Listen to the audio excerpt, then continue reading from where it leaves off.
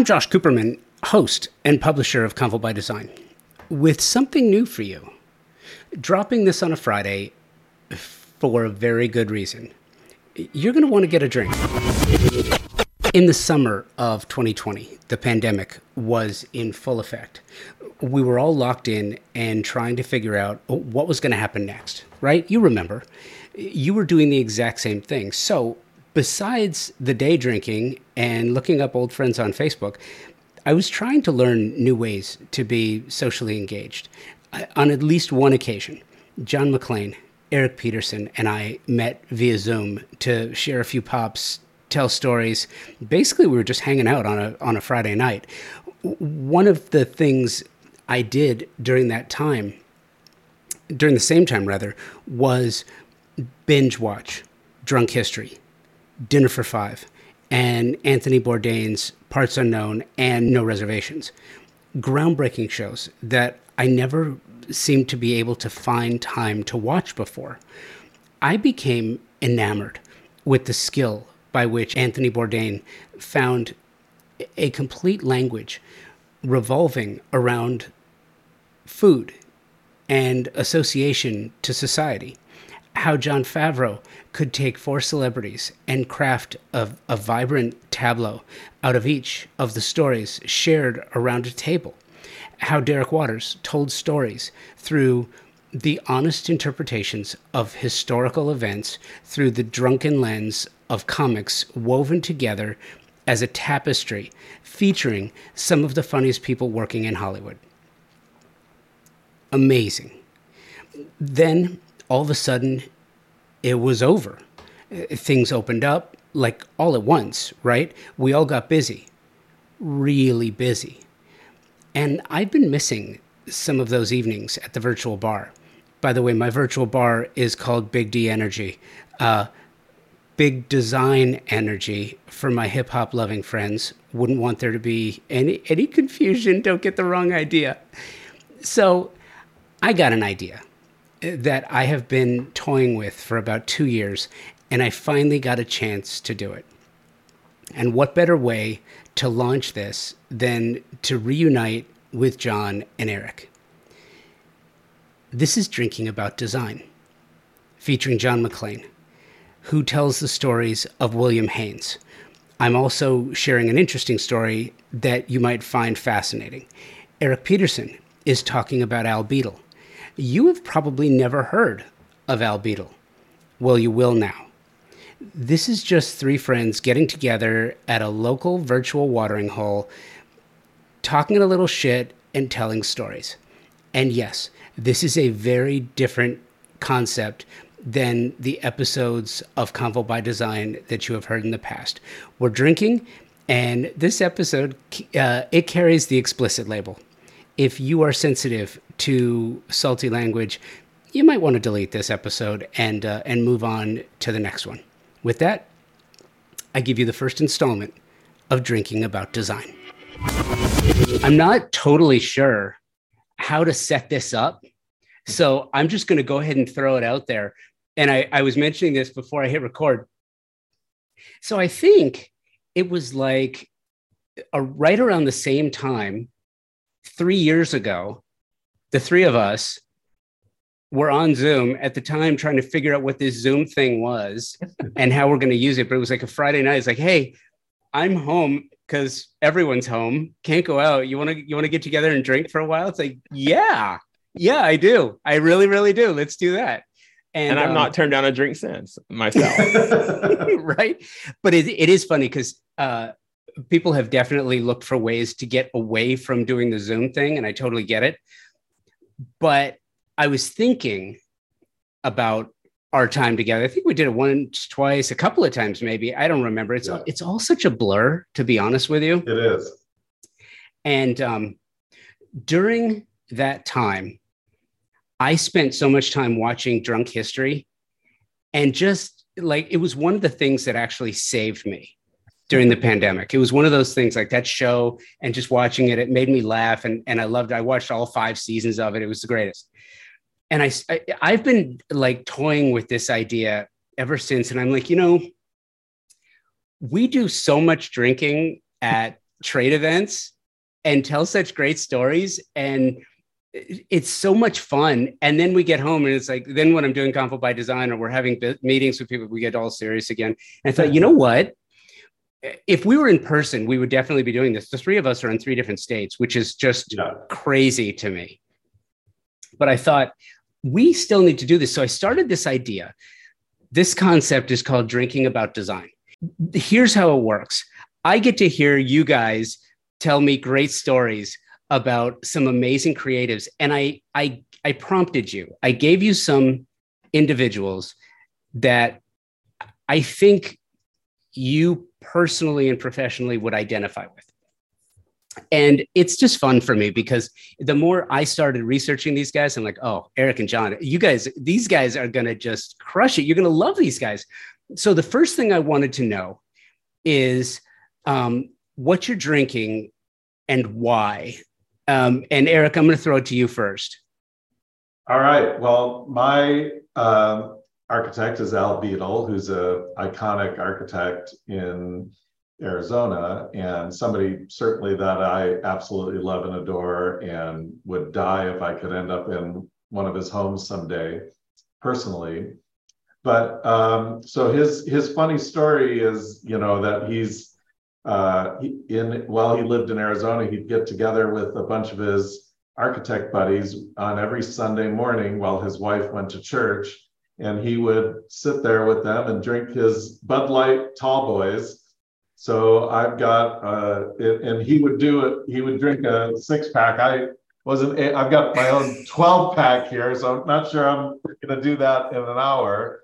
But he would sit around with his buddy architects, and they would talk about architecture, and that was their religious moment and their church vibe every Sunday morning. And actually, I love that, and I think how fun that could have been, because I know a bunch of the guys that were his drinking buddies on those Sunday mornings. And I just think to be one of the guys in the room during that time must have been really cool. So that's what I'm doing. I love that. And I also love that you're throwing it down that Al Beadle was a lightweight just with the 6-pack, and you're gonna double his efforts. And I love that. Yeah, but he had a bunch of guys to share it. I cannot wait to hear more about Al Beadle. John, you've got quite the setup going on there. What are you throwing down today? Yeah, well, this is an ode and honor and homage to Mr. Billy William Haynes, who I somehow feel really connected to. So you've chosen a good one for me, actually, Josh, because I actually love William Haynes. I call him Billy, just so you know. Yeah. I don't know if you know him that well, but I do. So I call him Billy. And so we'll talk more about who he was, but who he was as a person was this fabulous entertainer. And so I felt if he were alive today, he would be hanging out with the Sex and the City gals, having a Cosmo, which is, by the way, my favorite drink because it looks very innocent. It looks very innocent. But inside of that is like, that much liquor, that much vodka, which is the way I am. I kind of hide myself behind that much vodka at all times.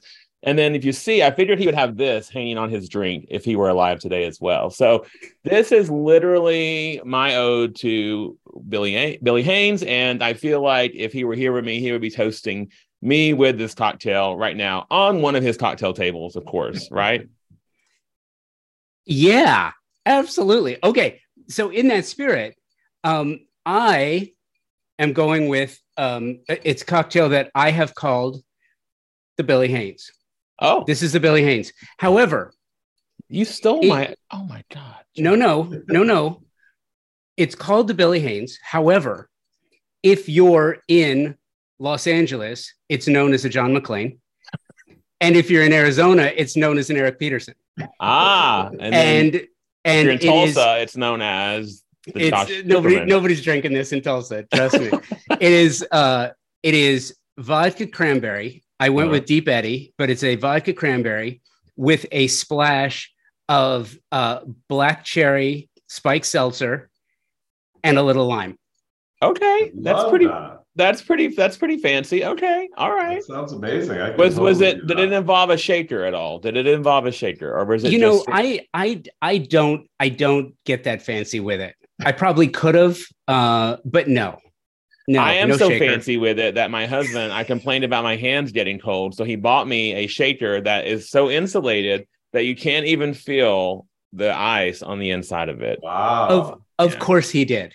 I know. I love it so much. That is amazing. He is amazing. That is fantastic. That is fantastic. Yes. Well, that's what makes it a John McClain is it'll be shaken. Mine could be stirred. And mine is just sloppy on the rocks. Yeah. Yes. Okay. You know what? I love that's exactly how it should be. Yes. Are you guys that person at the table? Like, so when the waiter or the server comes around and they're like, "Are you done with that?" And there's like one sip left in the cocktail. I'm like, "No, I'm not done with that." And I'm like, yes. And I literally drink down the last gulp before they try to steal it away from the table. Right? I'm so glad I'm not the only one. Yeah. No, I slapped their hands. I love that. I'm the one guy at the table that always has the sweet drink, and unfortunately, I always end up getting the drink that somehow comes with an umbrella. And I can't tell you how many times the server comes back to the table with all the drinks and puts my drink down in front of my wife, and she has to go, "That's his." Do you know what? Honestly, Erik, I think that life would be better if there were a few more umbrella drinks. Yes. Around the table. I really do. Or maybe just a little man on the side of the drink. Maybe just a little, a little man in a bikini. That's fantastic. If you get a whole set, like, are they all different? They all have names on their butts. And so I get them for my friends. And that way we put them on their drinks. And that way we know whose cocktail is whose at a party. So, there was no Billy, but today I'm Mitch, apparently. So there you go. Do you want us to start calling you Mitch? Yeah. Oh, no. Today, Billy. Today, Billy. So, what's interesting is I'm not going to tell you why necessarily I chose Billy for you, because I don't want to. He's a flaming homosexual with great taste. That's why you chose him. Okay. You're going to make me tell you. So no, I'm not going to, you know what? I'm not going to tell you. I'm going to save the story because, I don't know if you're going to include it in what you're talking about. But here's the thing. And obviously, I didn't know Billy Haynes, right? But a very sensitive individual, a very creative individual, had a history in show business, did amazing things in design. He was also somewhat of a badass, was horrifically victimized, and not that you were, but it turned that into something absolutely extraordinary. And from what you and I have known each other a long time, and one of the things that I love about you is you are one of the most fluid and flexible creatives I know. You don't see problems, you only see opportunities. And I wish I was as positive as you are. I wish I had the ability to do that. And not knowing Billy Haynes, I kind of thought those are some qualities, some characteristics that I see very, very similar in what I know about him and what I think about you. I mean, that's an honor. Thank you. That's so nice of you. I appreciate that. And right back at, I mean, like that, I kind of feel as if, not to, like when you're, so I'm gay, obviously. And I mean, I have a naked man on my glass. So obviously I'm gay. I'm sorry. Wait, what? Yeah. Newsflash, everybody. Newsflash. I'm gay. And so there's a gay interior designer in the world, which is I know it's so rare, right? And that never happens. Hold on. And so what I liked about Billy Haynes is that even during the time when he was a huge star, like massive, like with Metro-Goldwyn-Mayer. And so he had this big Hollywood career, but behind the scenes, everyone kind of knew who he was and kind of knew like, oh, okay, you have another lifestyle that let you live, but yet the world can't let you show that. I kind of, that's the part that I relate to him about, is because during the first few years of my career, I didn't really express truly to clients who I was and that I had a husband and that I had this other, personal life. I didn't really do that.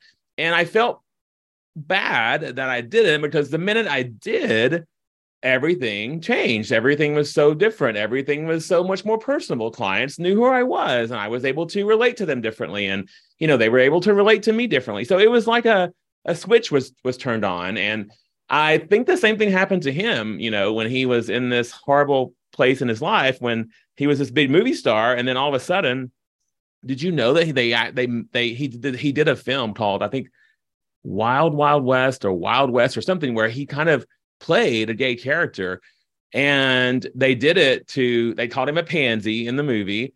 And then suddenly the world saw him differently. So he was like this flamboyant character, and all the people watching the movie were like, wait, this isn't William Haynes that we know. This isn't this like, sexy, studly Hollywood star that we know. And then so they turned on him. They left him out in the cold. And then they either said, you get married, you go and you get married to a woman and pretend you're someone else, or you're gone. Guess what he did? He left. Yeah.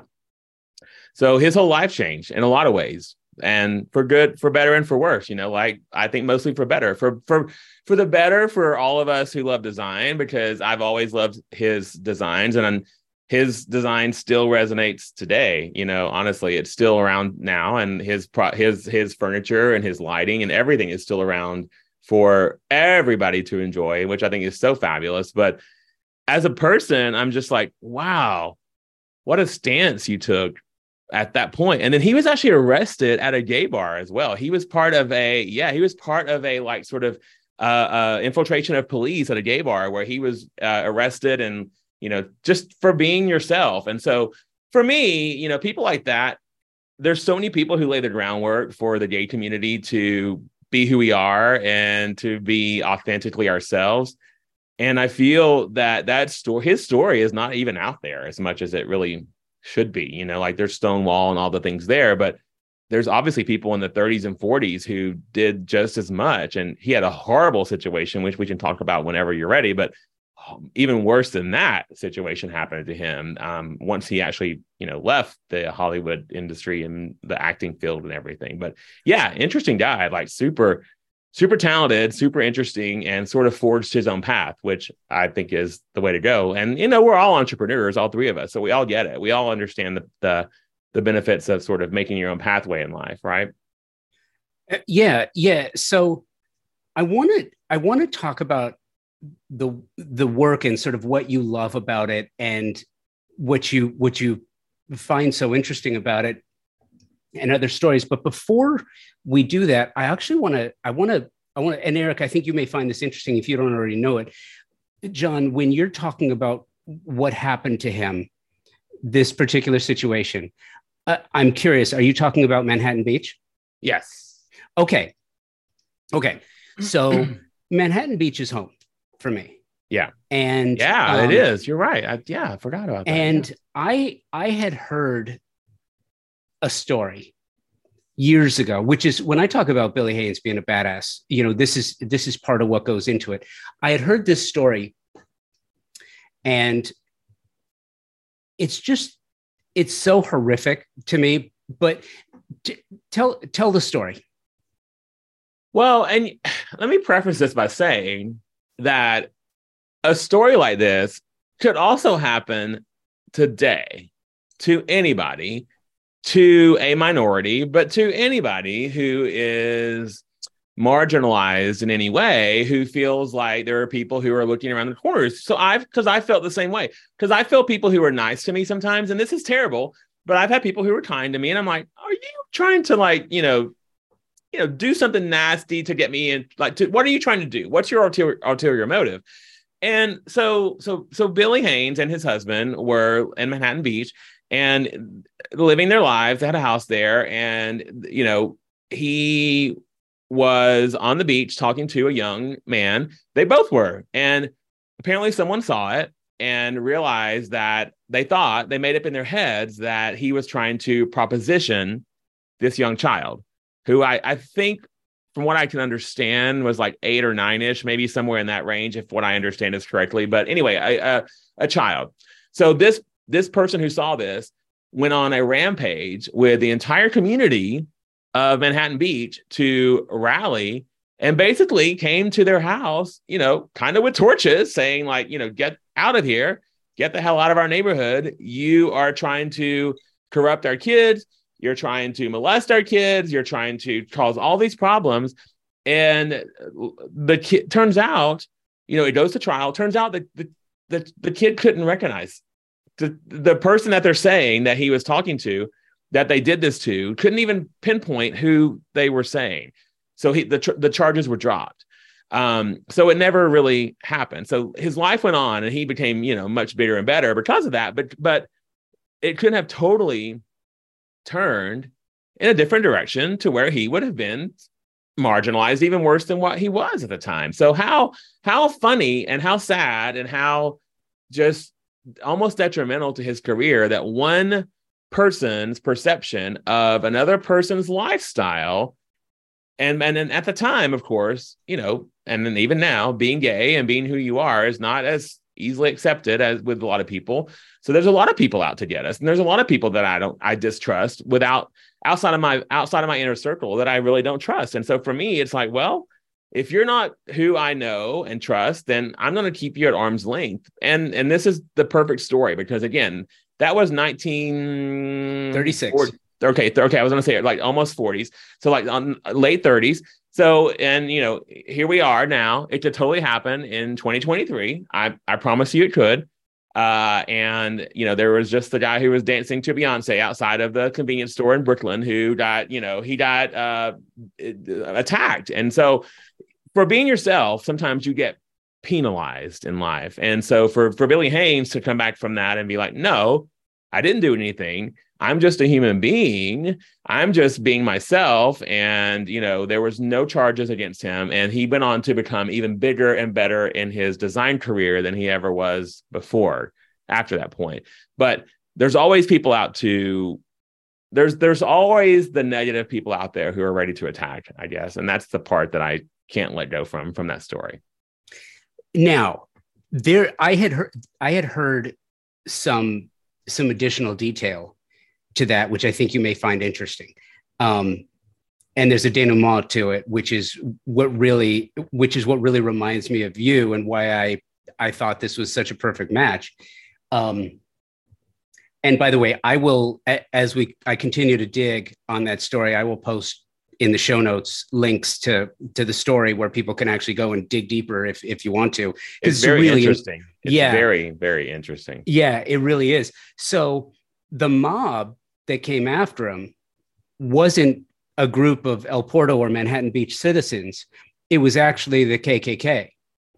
Oh, I didn't know that part of it. It was the White League of Southern California. There was actually the White League in Southern California, which was a chapter of the Ku Klux Klan, right? I'm rolling my eyes so hard that you can probably feel the wind off of it. Like is that not just astounding, right? Yes and no. That's what I learned was actually the group that came after him. And so the denouement to that, like the John McClain moment for me in seeing that was that Billy Haynes after that came out with a line of colored linens. And when asked about it, he said, because the KKK likes to dress up in bed sheets. So I'm going to make a line of fabulous bed sheets that they will never be able to use. And I thought, you know what? That is just badass. That is amazing. Way to stick it in their crawl, Billy. Way to stick it. I just thought, you know what? That's a cool thing. That's a cool thing. Do you see any? Here's a weird question for you. If William Haynes was a working designer today, how would his work be? I don't know. Do you think your work, Erik, you chime in on this too. Do you think your work is judged? Like, is it judged? Is it evaluated? You're creatives. Your work winds up in the pages of magazines. It winds up in the trades. Do you feel that you're judged by the work you do. Do you embrace that? Do you worry about it? Is it something that causes you stress? And if, how would his work be viewed today? I mean, I think his work today would still stand the test of time, because it still is standing the test of time, because you can still see his influence of Hollywood Regency in my designs and other designers' designs, Kelly Wurzler. I mean, like all these people who respect and love what Billy Haynes did. And, his like the way that something about just the way that he understands proportions is so interesting to me. Like low slung chairs, and the sometimes the taller coffee tables. It's so interesting to me. Like that's what I first realized. That's when I first knew who he was, when I was even a kid, was from his slipper chairs. I just love these. I'm like, those are the coolest slipper chairs. Like, what are those? Like, those would be so amazing. As a little kid in Georgia who didn't even know what a slipper chair was, I'm like, these are the coolest chairs. They won't fit in my cabin, but I'm just kidding. I didn't grow up in a cabin, but maybe I did. But I was like, wow, these are so cool. And so I feel like he would be accepted today because, one of the things about his designs was and is that people didn't even touch.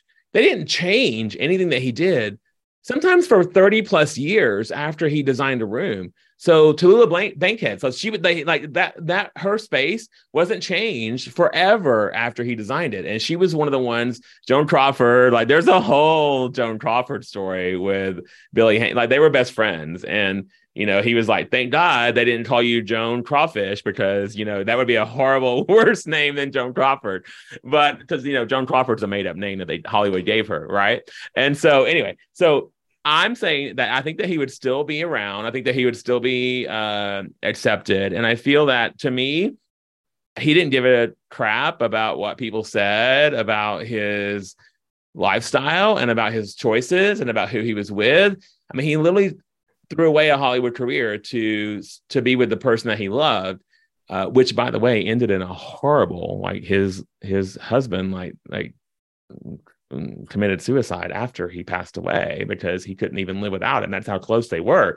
Yeah. And to me, it's like, wow, like you have such a lasting imprint on the design world. So I feel like I don't really worry about what people say about, I mean, Erik, you can talk too as well, but I don't really worry about what people say about, there's always someone with opinion, they're like a certain part of the body. We all have one. And so I think that I don't really care what people say anymore, because I'm confident in what I do, and I'm confident in what my talents. I'm confident in why I did it. And I'm confident that I did it for the client. And I think that's why we do what we do, is for that client, not for the world as a whole, because everybody can sit and judge behind their computer monitor and say whatever the hell they want to say about what they're seeing. But are they really? They don't know the reasoning why behind. They don't know that was their grandmother's chest that we put into that room because they loved it so much, and their grandmother just passed away. Even though it may not be the most beautiful piece, that has sentimental value. So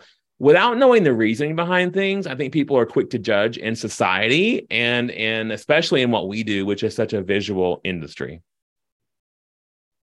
Yeah, I completely agree with that. I mean, we're constantly judged. I mean, we're judged not only by our own profession, but we are judged by, because our projects are so public, they do become something that everybody thinks that they could give their opinion now, especially with social media. They all think that they could provide this input. And so, on our custom home side, because we are doing ultra rich, we're doing mega mansions that they call it now.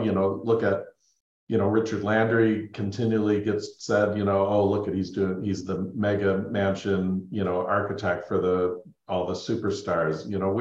We get caught up in that as well. If I go to the architects, American Institute of Architects, AIA things, the other architects kind of, oh, you do luxury homes? Oh, yeah, thanks. We don't want to talk to you. It's not looked upon as real architecture, why should anybody have to have a 30 or 40,000 square foot house. We as architects shouldn't ever do those. We should turn those away. That's disgusting. So there's that aspect of it, right? But I've been making a living at it for 20 years. We've won awards. We've been published. I think every single house that I've ever designed has been featured in some magazine somewhere, which I'm completely honored and blessed to have that occur. But lots of architects, including Al Beadle, have struggled over the years with producing projects. He tended to be very much influential in doing affordable housing. He was part of a group of architects that created a case study homes just to show a certain style of house in this modernist movement. The most famous one being the one that is pictured behind me. And, I think it's just, we put our artwork out there, and it's different from, an artist that has an art piece that hangs on a wall. These are occupiable pieces of art, and they influence the communities that we're in, and so the other part of our business is hospitality business. So that absolutely impacts. I mean, people write, specific descriptions both on things like Yelp but also when hotels open, that they get critically reviewed and they get stars, and, those things are important to hoteliers. So, everything we do is very important to, the end result. And if people come, and, sometimes you could create a big buzz, like something like Kelly Wearstler or Martin Lawrence Bullard might do, that creates like a real wow, and then everybody wants to go see it. Rather than just doing something that's more quiet and nobody talks about. Don't you find that the more, maybe I'm wrong, but I find that the more times that I'm true to myself, that I'm true to the vision that I had in my head, the more attention it gets, the more people are interested in it, the more Absolutely. It's like, wow, what is that? Yeah. All right.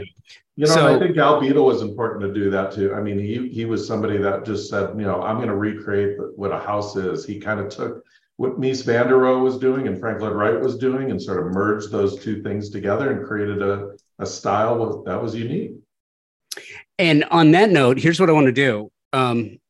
I need a refill, and I was not as industrious as you guys to have your refills with you. So talk amongst yourselves. I'll be right back. No, so John, are you aware of Al Beadle's work? Is this someone you've been? No, I'm not actually. I'm not. No. So tell me a little bit about, like, if you were to encapsulate it into, like a elevator pitch, obviously I can see the aesthetics, but if you were to, I think he's a modernist, but I don't know exactly what you would say his style was or his aesthetic was. Yeah, well, so modernist, so mid-century modern architecture, very much in that Palm Springs sort of a feel. He was really somebody who, took the work of, William F. Cody that was so popular within the Palm Springs market, and he collaborated with at some points in his life. But he came to Phoenix. He was, originally a Midwesterner and was trained and went in the World War II as what they called a CB. He was one of these construction guys in the Army and military that did construction projects, during the war overseas. And that's where he learned how to do things, and eventually moved to Phoenix and started to do this modernist work. And he's really sort of most known for the fact that he was practicing as a non-licensed architect, had done over 100 projects that were commercial projects, but also residential projects. And that pretty much tells the type of person that he was. He didn't care. He was performing this and got in trouble by the AIA, and they I love his entire career because he was not a licensed architect, but was doing all of this work.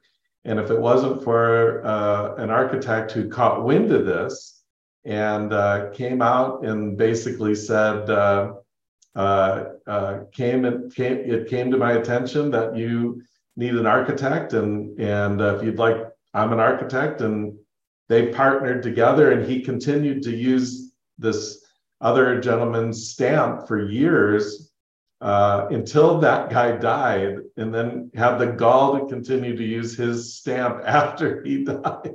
Okay, so this opens up like a whole can of worms for me because, okay, here I feel talent is talent. I feel your innate talent is your innate talent. Of course, education enhances it. Of course, I get it. For all of us, right? But I know a lot of people in a lot of states who are interior designers who legally should not be doing commercial projects because they're not licensed in those states to do commercial projects. And I just find it I know that there's of course things that we know as people, when you're educated and when you are licensed to do commercial projects or any sort of things that require licensure, there's an education requirement behind that. But what is the formula for education in your eyes, Erik, versus like education versus inspiration and innate knowledge? Like, what is, because you have a passion, I have a passion, we all have a passion. That's why we're doing what we do. But what is, in your eyes, that percentage of like, oh my God, this is what I love to do. I could do it with my eyes closed. And then this is what I need to bring in from my education. Just curious. Yeah, well, and it's funny because we have a lot of interns that I typically say, listen, if you've got the talent, it just seems so silly for you to go to school for, 5 years to become a licensed architect. I tell them to go ahead and do business classes and legal classes and even, psychological classes, because so much of what we do with our clients is preach, brother, preach. Marriage counseling. Yes. So those aspects of the things you don't know, after me, I've sat through 5 years of architecture school and 2 more years of master's degree. And I'm like, that was all just sort of continuing to enhance a talent that I already had. What I didn't have was the business background, the legal background, that, really would have been something that I needed to understand. So many architects fail. I think the AIA's percentages says like 5% of architects that go out on their own actually make it. And 1% of the ones that make it, actually become wealthy enough to live comfortably. I can see that. Horrible statistic. Yeah, but I can see that going into interior designers as well. Absolutely. There's so many interior designers who also, none of us are taught that in school. None of us are. I remember the only business class that I was taught in design school was, the part that I remember was I made a logo. I made a logo of what I wanted my company name to be. Yeah, and I did too. Yeah, so we must I made all start like there. Fake business plan that I just basically copied and pasted from what they gave me. But there was nothing else. There was nothing else that was really like, oh, here's how you deal with a client. Here's how you start a consultation. Here's how you begin from the minute a client calls you until the minute you're done. Like, what do you do between here and there? And so I agree with you. Like, that's the part that I feel is missing. And I don't even know when that's ever going to change, honestly. But in either of our industries, by the way, like in either of our education fields, I should say. Here's what's interesting to me. So Al Beadle, not a certified architect, not a licensed architect. So interesting. Oh my God, I didn't know that. Billy Haynes, I don't believe he was an interior designer. I think he was an interior decorator. Well, there was no licensing at that point anyway, so. Yeah, but you still have some. Like, I remember I interviewed once Alex Papakristides, and it was really interesting because he told me, he was like, I am a decorator. It's like, okay, cool. I got it. And I think there's a badge of honor that kind of comes with that. And I'm just, so I don't think that you're ability to get through classes and possess a license has anything to do with the creativity that launches it. And Erik, you and I have had so many conversations about architecture. And recently, I think you saw, being here in Tulsa, I went out and visited the Price Tower, Frank Lloyd Wright's one and only skyscraper. And you know what I found interesting? There is such a level of hype that goes with Frank Lloyd Wright that isn't attached to an albedo, right? And when I was looking at Wright's work, there were things about his work that the docent was pointing out. There were plants, the executive office was on the 19th floor, obviously, because that's where the greatest view was. So it was on the 19th floor. It had like 20-foot ceilings to make this small enclosure look much bigger, right? But they put the plants up at 15 feet. So you couldn't actually get up to them to water the plants. So to water the creeping Charlies, some guy would climb a ladder and he'd reach up with the bottle to try to get it. And it wound up leaking onto Price's prized globe, which Frank Lloyd Wright absolutely hated. So he put it in the corner and it got leaked on from the plants. This is just, it made no sense. Yeah. The fact that there was a fireplace, there's a wood burning fireplace on the 19th floor of this skyscraper. Okay. And Wright didn't like putting wood horizontally. So he put the wood vertically and only later understood that, yeah, you kind of need a screen because as the wood burns, it falls down. So burning wood fell into the office on the 19th floor. So they realized, oh yeah, we got to put a screen there. You would think that some of this stuff would be thought out like well in advance, not after it was already built and in application. There were certain things like the hallways incredibly small, the walkways incredibly small. Anyway, but you get a guy. And by the way, Frank Lloyd Wright never graduated, dropped out of college, went to University of Wisconsin, dropped out his sophomore year, and never was a licensed architect. That I knew. Yes. They added it. They gave him an honorary, and in the same light, when Albedo was arguing his case, he used that. He said another famous architect in Arizona did also not have it. So they offered him, as they did Frank Lloyd Wright, an honorary license, which he said, fuck you, and went and took the test and actually passed. So in the end, he did get it and turned down the honorary license that they were ready to provide him on. But the sad thing about the whole thing is he never really was looking for fame. He never really talked about fame or wanted to fame. He was sort of one of those guys that sort of was a little bit rough and tough and gruff, I like to say.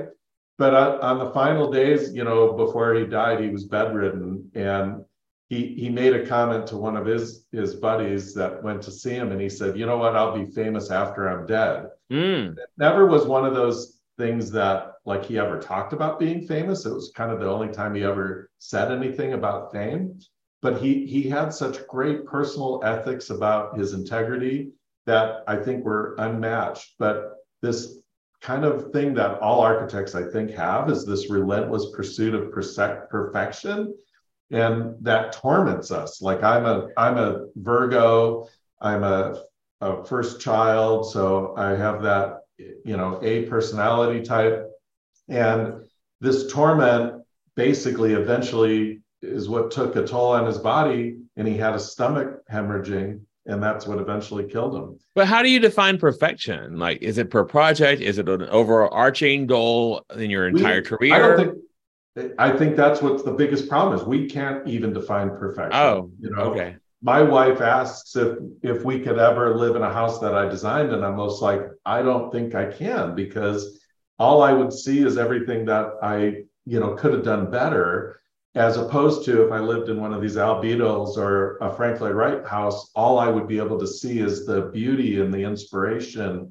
But yet, I'm sure Al Beadle went into this house and would be like, I did that wrong, I did that wrong, I did that wrong. It's Yeah, just of course. struggle that I think we have as artists and especially as architects, that there's always, we struggle to put the pencil down sometimes, sometimes you just have to go, yeah, but I can make it that much more better. And it's just like, you got to stop. I think it's the details. I think that we see so many minute details in everything that we do in the creative industry, in the creative fields. And so that it's our job to know all of the opportunities and all of the, options for clients. And so when we do it for ourselves, we're like, oh shit, like what did I miss? Like what, because I've told my husband this, both of you listen to this. I've told my husband this. He's like, oh, let's have a dinner party. I'm like, okay, it's not just having a dinner party. It's like they're gonna come over with a big magnifying glass as big as their head,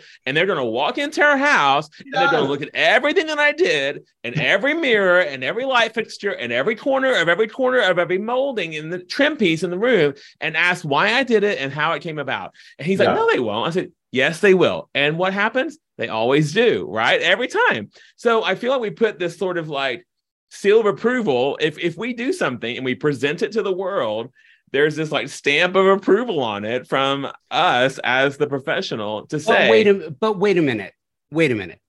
So what? I'm calling bullshit on that for 1 second because I'm with him. Well, wait, no, here's the thing. I agree with you. You're right. Okay. And in my case, it's so funny. So I get emails all the time. Like, look, I'm a really good editor, right? And I consider myself a good interviewer. And sometimes you are, by the way, you are very much. I appreciate that. Sometimes I leave things in interviews that others might take out. And I leave them in because they're germane to the conversation and they further the story or the personality of the person with whom I'm speaking. So I'll include them. And I will get emails like, there's a non sequitur here, or there's a this or that. And so I understand where you're coming from. I totally get it. At the same time, when we talk, and here's what I find so interesting, when we talk about a Billy Haynes or an Al Beadle, we're talking about, the fuck you response to the social media criticism. Do you know what I mean? Like, one of the things that I love doing on the show that I started doing probably 5 years ago is I'll talk to a designer or an architect, and then we'll go through some of their work. And that's me not being the expert. That's me just saying, hey, why'd you do this? Why did you do that? Why'd you do this instead of that? Why did you go in this direction? Why did you put that there? Why did you? Just because I'm still curious. I kind of feel like the day that I'm not curious anymore, the day that I become perfect at what I do, the day that I become completely proficient and perfect and I get everything right is the day I should probably go do something else, because that's just completely boring. But Erik, you're building structures that people live in and work in. I get it. You can't make mistakes. John, same with you. Like, people live here and they have their friends come over, and that your clients' friends are all, the fuckery of it all is that there's going to be criticism of it all the time. Yeah. Right. And so I get that exists. How do you get beyond that? Where's the balance? There comes a point in your life and in your career when you just keep drinking. I'm sorry, when you just no, when you almost made vodka come out my nose, man. Don't do that. There comes a point when you only have so many fucks to give. And then when you run out of those fucks, there are no more fucks left to give. And so at some point, I do a lot of coaching with like younger designers and people who are just starting out. And I'm like, listen, I know like you're starting out, like it's gonna be rough. Like you're gonna be worried about what everyone says. You're gonna try to do what everyone else is doing. You need to follow what you want to do and follow your own heart, because that is what's going to set you apart. It sounds cheesy, but it's really true. It's why Erik has a background for the person that he's speaking about tonight. It's why we all have, these people that we look up to, is because they have set outside of the norm. They're not like putting like, the Joanna Gaines of the world. They're not like throwing out all the same shit out on, they're not like doing the same thing over and over and over. It's interesting things, and I feel like that the people who are, sort of interrupting the world of design and interrupting the world of architecture and like making it like, oh God, what is that? Like, that is so cool. That is what we have to stand behind. So I don't know. I don't really care anymore. Like, I think it comes with age, and I think it comes with like, I don't know, like maybe a sense of, accomplishment too, maybe, Erik. Maybe that's what it is too. Like maybe like, we've been in magazines too, and all the awards and all the BS stuff too. But also too, like behind that is like a lot of happy clients, right? Like there's a lot of happy clients behind that who can say, I love my house. Like we did a client's house. Let me tell you, it's a 10-second story. Okay. We did a client's house, and she had this entryway, and she said, I could never figure out what to do with this entryway. And so we designed it. And so my lead designer and I, we were like, oh my God, this feels like the Statue of Liberty and like the arches as you enter. And so we put this mosaic tile on that. And she was like, oh my God, that's how all my ancestors entered the United States. And we're like, we didn't know she's Jewish. We didn't know any of that. And so like the fact that she found this relationship to, what we saw in her space visually, she found it in like this passionate way. That's the true beauty of design. I mean, I feel. One of my favorite stories that goes along with that, and I think that sums it all up about the clients, is when I worked at Taliesin Architects, we were privileged to go visit a bunch of homes, and there's a home he did in California, and the original owner was still living there. She was in her 90s, and she was a ballet dancer, and she told Wright, when she commissioned him to do the house, that she wanted a house she felt like she could dance in the rest of her life, every day the rest of her life. Oh. And then she told us, oh my God, I have goosebumps. She goes, and to this day, I feel like dancing in this house. In like, you just well up, you gorgeous goosebumps. And I said, that's what I want to do. Amazing. And so when I present that plan, and I'm sitting there going, this design, and I see the clients well up in tears. I've had clients on the very first time go cry and say, that's exactly what I wanted. I can't, I've had clients that got cancer during the design process and are still alive today, 15 years later, because one of them would call me every month and tell me how much he loved his house and that it saved his life. Wow. Those stories, that does it for me. That proves that I've done what I've been here to do, and I enjoy what I do every day. And I have to get past the fact that I might not think everything was executed absolutely perfectly, because I made that client cry, and I made them so happy the rest of their life, because they feel like they have something that was, a piece of art that they could live in, that they can enjoy every single day of their life. And with social media now, it's even so much more beautiful, because I could watch my clients post pictures every single day, enjoying their home and sharing it with their friends. It's the greatest job ever. I think when a client has the same pride of their finished product that we have of their finished product, that surpasses to me all paychecks, all invoices, anything that I've gotten from that whatsoever. It's like, wow, like that, you got it. Like we're on the same page. That's amazing. So I feel you.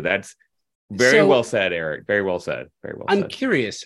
So, Erik, what is Al Beetle's legacy? Why? I get the why don't more people know of him? I get it, but what is the legacy? What is the what has been done that is sort of the outcropping of what he started? What was different about his design, and what is the lasting impact of an Al Beetle designed project? Yeah, it's really because he never really sought that fame. There is a missed opportunity because I think a lot of people don't see the value, because a lot of the homes that he did were modest homes. When these lots come up for sale, they don't see the value in the architecture that's there. They're very simple homes. They're kind of like in this grid kind of a thing. So for us architects, we're completely like in love with it. Every architect living in Phoenix, when any of these homes that he has comes up for sale, every architect goes crazy to try to buy it. But that's it. If we miss the opportunity and a developer buys it, it's torn down in a heartbeat. Nobody even bats an eye except the architects standing around the corner crying. So, ASU tried to take this to another level. When Al was still alive, they asked him, that we would love to hold your archive of work. And, I think that sort of flattered him for a while. His friends have told me that he was sort of like, wow, ASU wants my work. Like he didn't even know why. And so Eddie Jones, who's an architect still in town here and an amazing architect and has gone to a different level. People love his work and he's teaching. And so he was a very good friend of Al's. And he put on this exhibit at ASU, and a couple of professors at ASU created a book and wrote a catalog. But somewhere along the way, which was probably bound to happen, they pissed Al off. And Al then, at the end of that whole thing, withdrew the archive submittal and said, "You're not getting any of my work." And the funny thing was, it was the book and this exhibit was the first time that people were really even made aware that this guy was worth, doing great work and worth saving. And he said, "Screw you, I don't want you to have it." Fortunately, after he died, his wife Nancy did provide the work to ASU, and ASU does have this archive that students can go to, and people are, architects could go and actually see his original drawings and see the artwork that he's created. And there is a small movement now to save his work, but with as hard as it is even to save the existing Frank Lloyd Wright buildings that are all over the country, it's super, super hard, to protect. And obviously in LA, groups like Saving Iconic Architecture and just looking at not even, certainly the big name architects, but even architects that aren't as well known, like an Al Beetle, but have significant projects within the LA community. We see it every day being, torn down to build, bigger homes or less influential homes. It's sad. It's interesting to me because, there's this difference between designers and architects. And I've said this before, it's really interesting. Designers design for a 5, 10, 15, 20-year window of time. Architects design for 75, 100, 150, 200 years in time. And, you get to a point where, like here in Tulsa, there's a community called Lortondale. I don't know if you've ever heard of it, but Lortondale is in Tulsa. It is this entire community of mid-century modern homes. It was marketed in the 50s when they built it as mid-century moderns, and in the CC&Rs, you can't tear it down.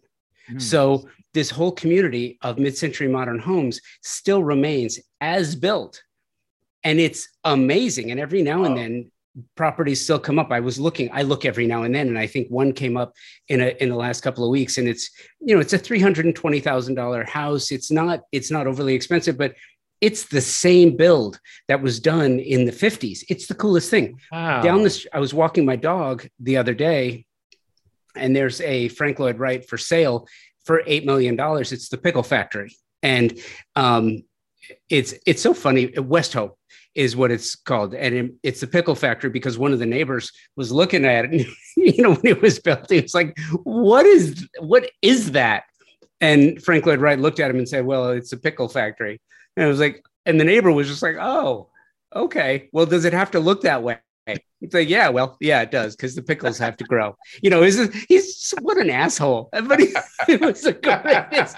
He was the greatest, though, right? Yeah. I love that he just fucked with everybody all the time. It's like the Mike Wallace interview. I just love that. I would love if I could sit down and have dinner with Frank Lloyd Wright. Man, that would be amazing.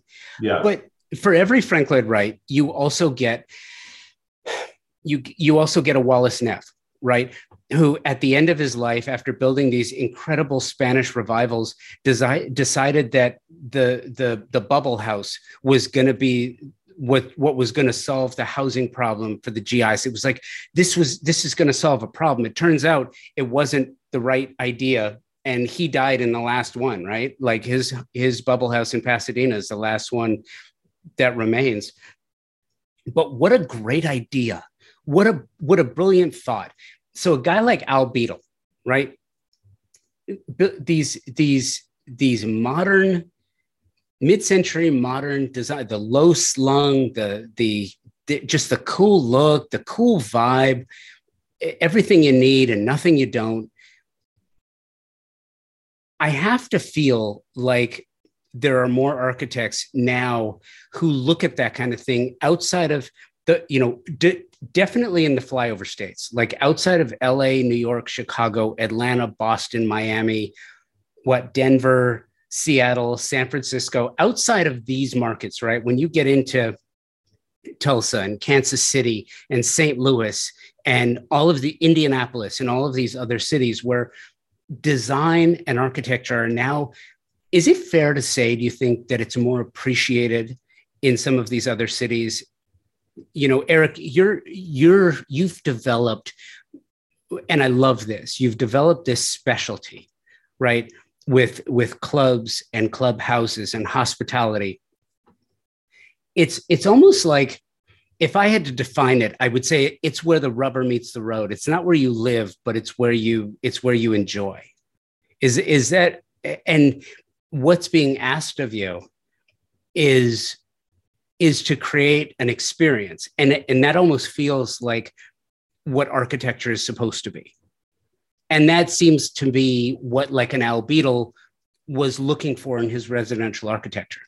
Fair?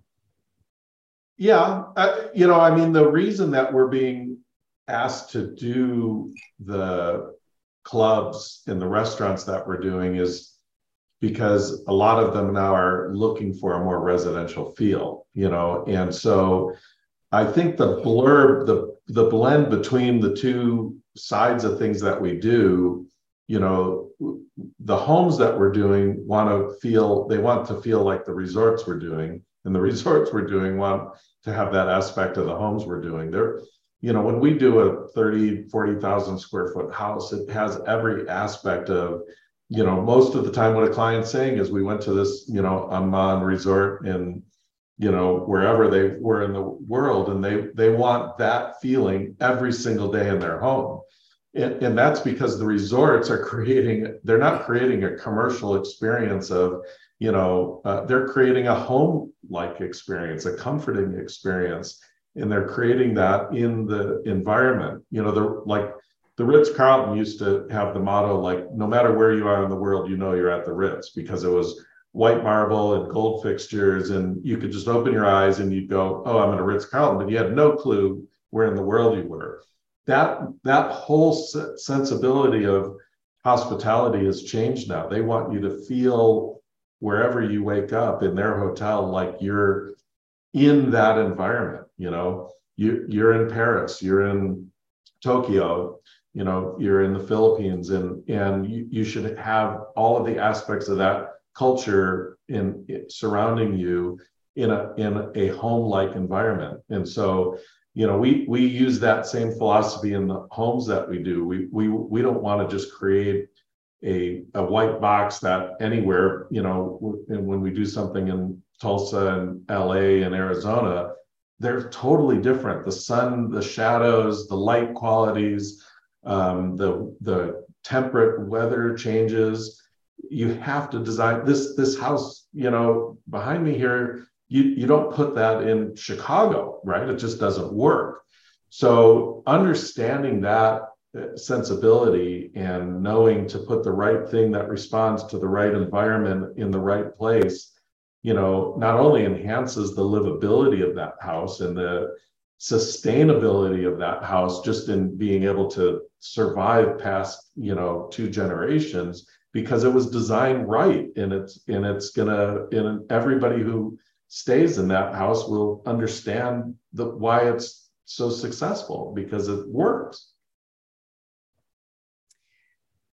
And on that note, final words. So, and Erik, I can tell that you're fond of Al Beadle. When you think of legacy, what is his legacy? What does it mean currently, and what does it mean to the future of architecture? Yeah, well, I mean, I love his work. I mean, I've always, obviously, I've been a huge fan of Frank Lloyd Wright, and I think people wonder how you go from masters like Frank Lloyd Wright, like Mies van der Rohe, Philip Johnson. How do you take those masters but move it on today to today? And a lot of times when the schools teach these great masters, a lot of the students feel like, oh, well, we'll copy that same work. But it's not in copying, it's understanding the essence of each one of these master designers and then applying it to today.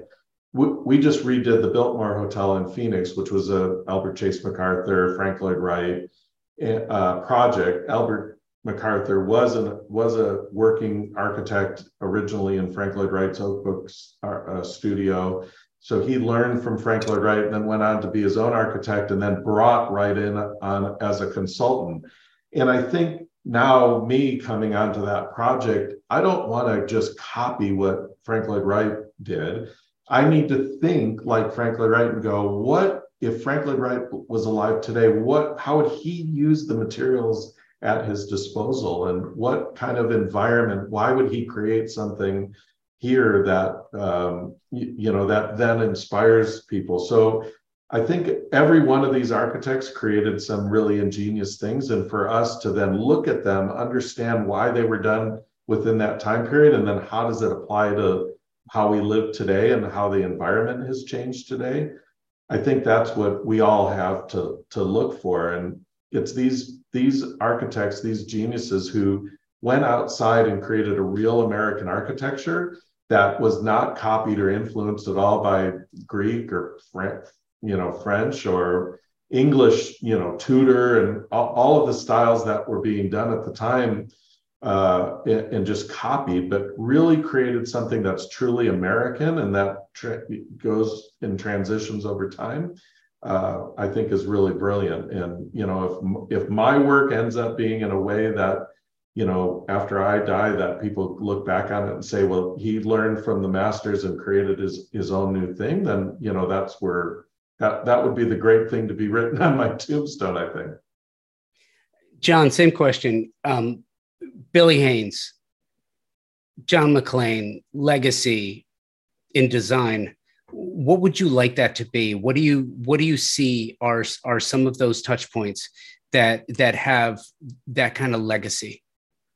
I feel that exactly what Erik said. You have to pay homage to history in the past, but those design and architecture isn't that old. I mean, as far as we know it as a society, and as far as we know it as our modern time. So for us to take those things and reinvent them now is really important. And so for me, the authenticity of ourselves is critical to that. And what I learned from Billy Haynes is like, be yourself, listen to your heart, listen to what your brain tells you, listen to what your heart tells you, listen to what is not the norm, but maybe it's a little quirky and a little outside the box and a little different. Because this man, so Billy Haynes was this guy who, he was outspoken in his personal life, but in society, he couldn't be. So in his private life, he was this outspoken gay man, married or partnered with a husband at the time, as you would call a husband. And so for me, it's like he really was being as authentic as he could. And so when he was fired when he left the studios, his authenticity had to find an outlet. So his authenticity found an outlet in design. And I feel that anybody can copy any design that they see from anyone else. We can copy anything that we see and call it design. And it pisses me off to no extent to see anybody who just takes what someone else does and copies it exactly verbatim. I can't stand it. Just because you bring damn new furniture into a house does not mean that you are a designer. I'm sorry, we can all order from a website. That does not mean you're a designer. When you find something original that makes it special, that makes it stand out, that makes you think like, what is that special sauce for that room? That is what is so interesting to me. And there's very few people in design, interior design, that makes me do that these days. And it's those people that I'm like, wow, I really want to study, this room and figure that out, why that intrigues me so much. And so Billy did he designed for a lot of people, and as outgoing as he was, and as gay as he was, he had the Bloomingdale's, he had Nancy and Ron Reagan. I mean, he had all these people who you would not think would hire someone, because of what their personal life was.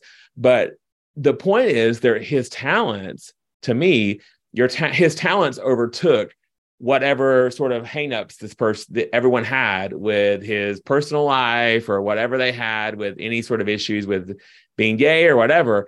And what it taught me is forget, you be who you are. If someone doesn't accept it, then they don't accept it. You be who you are. And here's what he says. I have a quote pull up right here. I love it. He says, quality tells. You can gussy up and hide things behind veils and ruffles and sways, but the truth comes out. You had better know what you're doing if you want to last. Right? I mean, that is so true. You better know what you're doing if you want to last. And I feel like so many people who just copy things and reinvent what someone else did verbatim, it's not doing what you're doing in an original way. You're just copying other people. And that's the part that annoys me with so many designers these days, is that there's no originality to it. So I just implore everybody to don't be scared. Find who you are. Find what is your special sauce. Find what makes you unique and put that on it. And it may seem totally weird and funky and crazy to you, but I promise you, someone will take notice. And that is your person. That is your people. That is the people who need to do business with you. That's how I feel about it. I love that. And this is probably the perfect way to wrap the first Drinking About Design. Thank goodness, because I don't know if we can go much longer. So, and Erik, and is it Mitch? Mitch today? Is that who you are, John? Yes, I'm Mitch. Yes, I'm Mitch. Okay. I don't know who you'll be next time, but we're doing this again because this was amazing. Stay tuned for new inspiration coming to you too. This was amazing. Thanks for doing this. I appreciate it. Love you guys. I appreciate it. I learned a lot, actually. This was fun. And I learned that I need a refill. Did you run out of the shaker? Is the shaker done? Even the shaker's empty. I love it. I love it. Okay, perfect. So there you go. This was the first installment of Drinking About Design, featuring John McClain and Erik Peterson, two incredible talents and good friends. Thank you both for doing this. For notes, drink recipes, and further links to the stories and work you heard about here, check the show notes. And as an aside, if you have any thoughts on this episode, and I'm sure you do, or if you want to make a suggestion for some ideas as to stories we should cover on the next Drinking About Design, email those. Or if you'd like to join in for a drink or two, include that in your email, convobydesign@outlook.com, or on Instagram @convobydesign with an X. Thanks for listening. Cheers.